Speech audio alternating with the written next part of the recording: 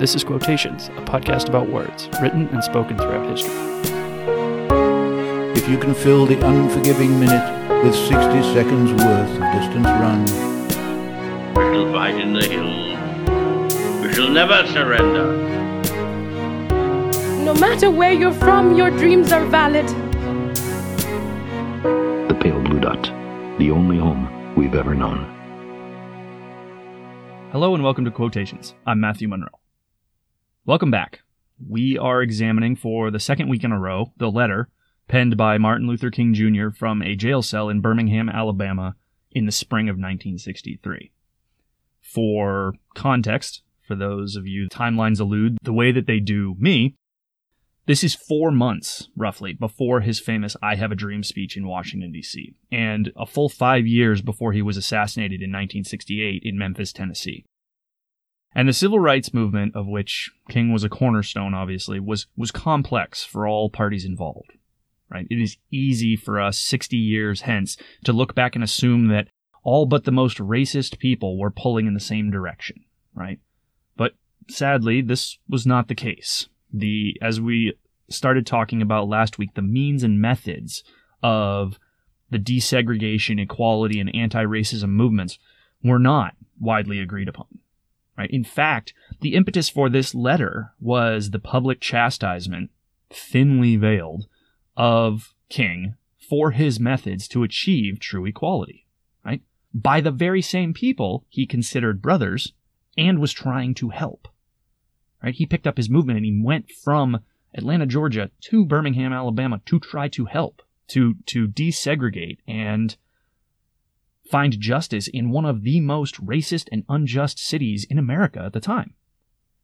And when we left off, we had just examined the causal chain that King had laid out in response to what essentially boiled down to the question of, why do you have to march and protest? Why not just negotiate?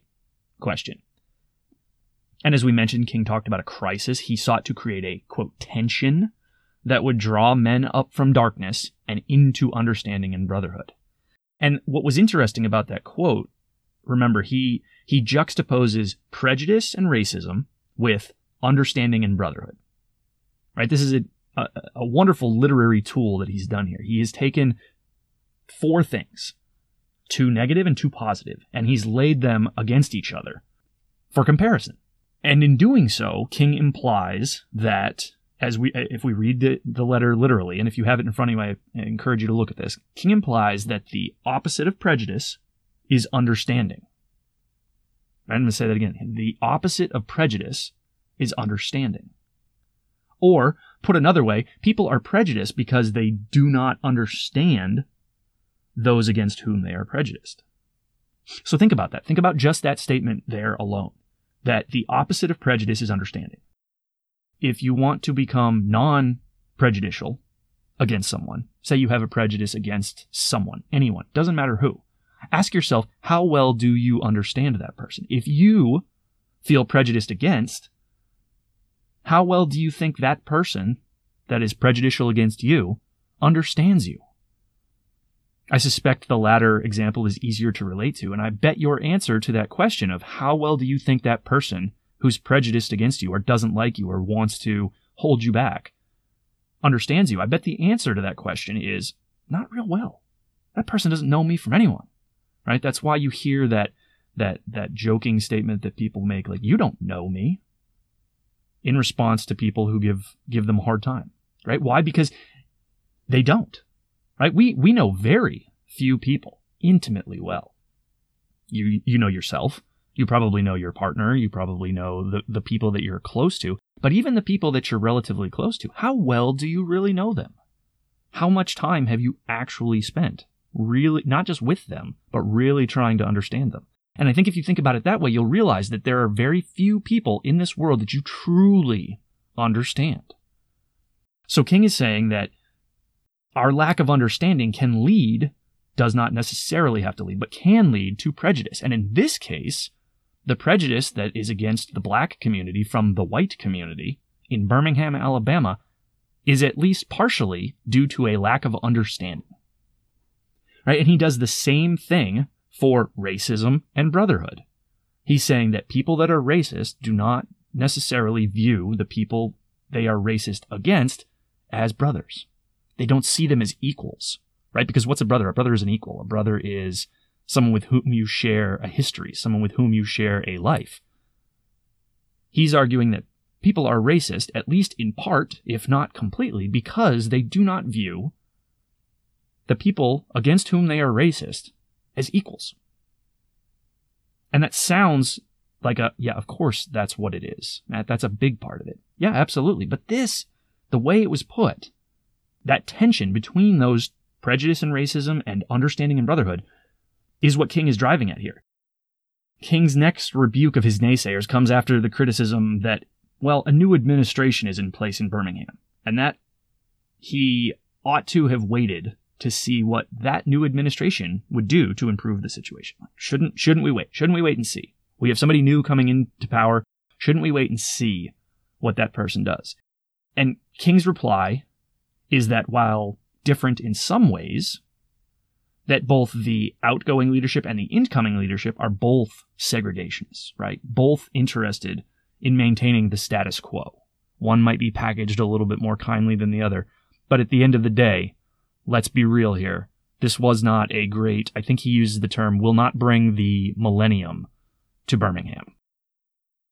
And he says, quote, "History is the long and tragic story of the fact that privileged groups seldom give up their privileges voluntarily.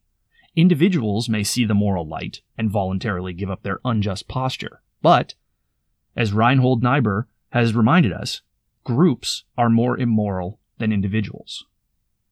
And just wow. I mean, what a statement, right? We know that truth, and it's a truth under which we all live, that when put just so, really drives home the point. Groups are more immoral than individuals. And this, listeners, is the reason that racism and other forms of injustice lasted as long as they did. People may change, but groups of people, organizations, both formal and informal, are far harder to reform. This is why entities like the Environmental Protection Agency, the Food and Drug Administration, the National Transportation Safety Board, and laws like the Clean Water Act, or the Clean Air Act, or the Food Safety Modernization Act were created.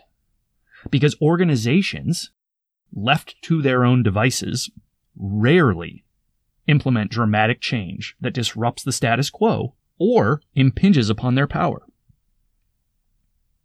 And King asserts further that we know through painful experience that freedom is never voluntarily given by the oppressor.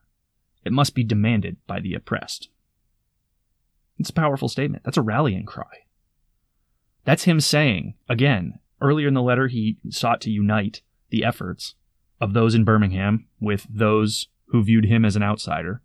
And he's assuming, at this point, that everybody's on the same page. And now he's saying that we're not going to be given the freedoms and the justice and the equality that we so rightfully demand just out of the goodness of anybody's heart.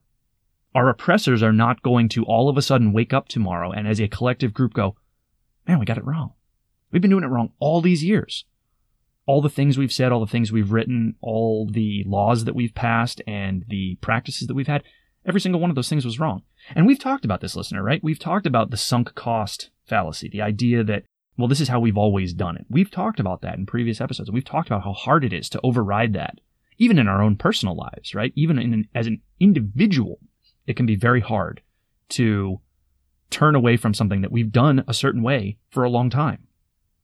Now imagine how much harder it is to steer a group, right? Even the leader, let's say as an outside example, that the local leader of the Ku Klux Klan at the time, the KKK, a notorious racist organization, had all of a sudden woken up the next day and decided, I've been doing this all wrong. Is that individual really going to be able to affect significant, meaningful, long-term, and lasting change in an organization like that? And I think you know the answer. I don't think they can. Right? A person who is that steeped in those beliefs and those attitudes for that long is going to have a very, very hard time turning the organization. And that is what King is saying, is that organizations or groups are more immoral than individuals. And another criticism that King came under was for breaking laws. like the ruling by the circuit court judge that forbade, quote, every imaginable form of demonstrations. Remember, I mentioned the First Amendment last episode and that we'd come back to that? Here's why, right? King systematically dismantles the argument that breaking laws is wrong. And King responded that breaking unjust laws or morally wrong laws is acceptable because those laws are fundamentally wrong. And lest too loose an interpretation be given to, quote, unjust and any and all inconvenient laws be broken, based on his definition, he clarifies that term further, saying, quote, an unjust law is a code that the majority inflicts on a minority that is not binding on itself. A just law is a code that a majority compels a minority to follow and that it is willing to follow itself. This is sameness made legal, end quote. And so here the distinction is very clear. Laws, because they are laws, are not unimpeachable if the root of those laws is rotten, right? If those laws harm a group to the benefit of another.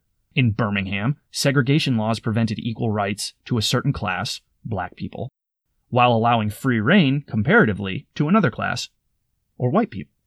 Right? King's logic, therefore, is that those laws are unjust and ought not to be followed.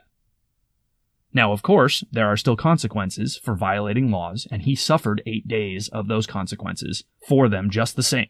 But his point is valid nonetheless.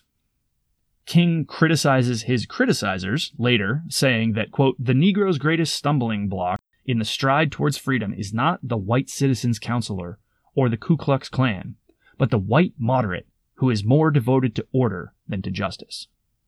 And this is a direct rebuke of the criticism that his actions were disruptive. His actions were doing more harm than good. Why not operate within the constructs of the system as they exist?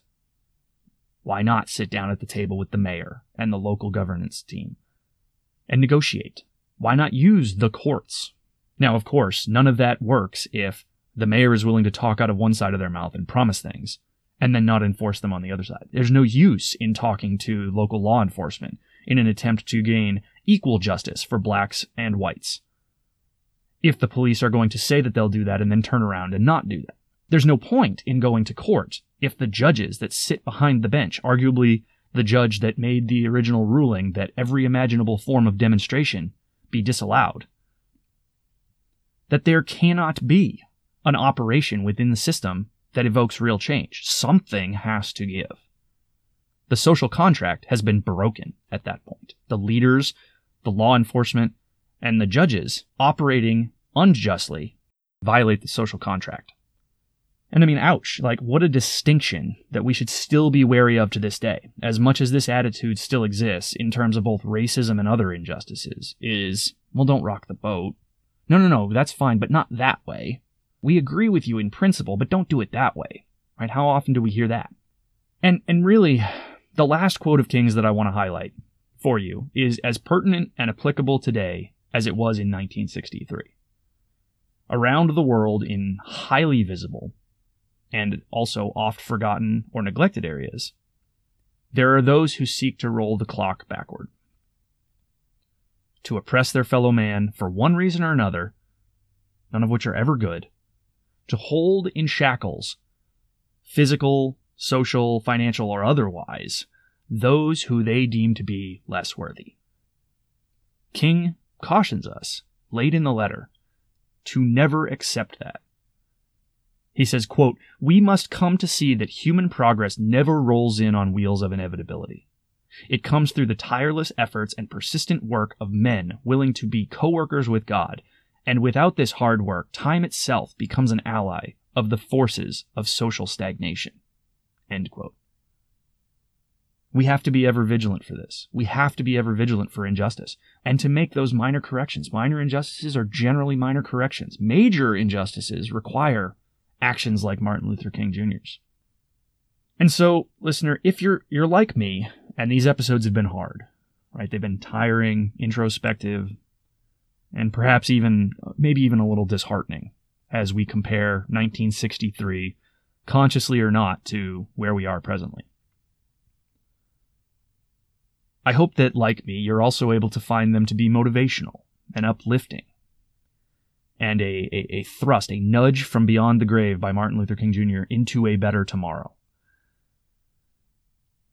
And by his example, from his letter, from our learnings from these last 2 episodes, may we be diligent and tireless, as he says, in our efforts to make the world, even in the smallest way, better tomorrow than it is today. And were we to measure, as the measure of our days, our lives against that, meaning, do we make the world slightly better today than it was yesterday? Will we make the world slightly better tomorrow than it is today?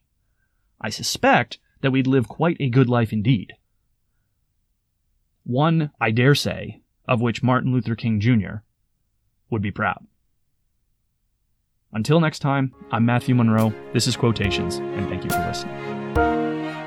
If you've enjoyed this episode and would like to hear more, please subscribe in your favorite podcast app, or visit me at quotationspod.com to download and listen. Please also take a moment to recommend the podcast to a friend. That's a huge help. You can tweet at me at quotationspod. Send me an email to quotationspod@gmail.com. Find me on Instagram at quotationspod, or join the conversation on Facebook at quotationspod. I look forward to hearing from you, welcome your feedback, and thanks as always for listening.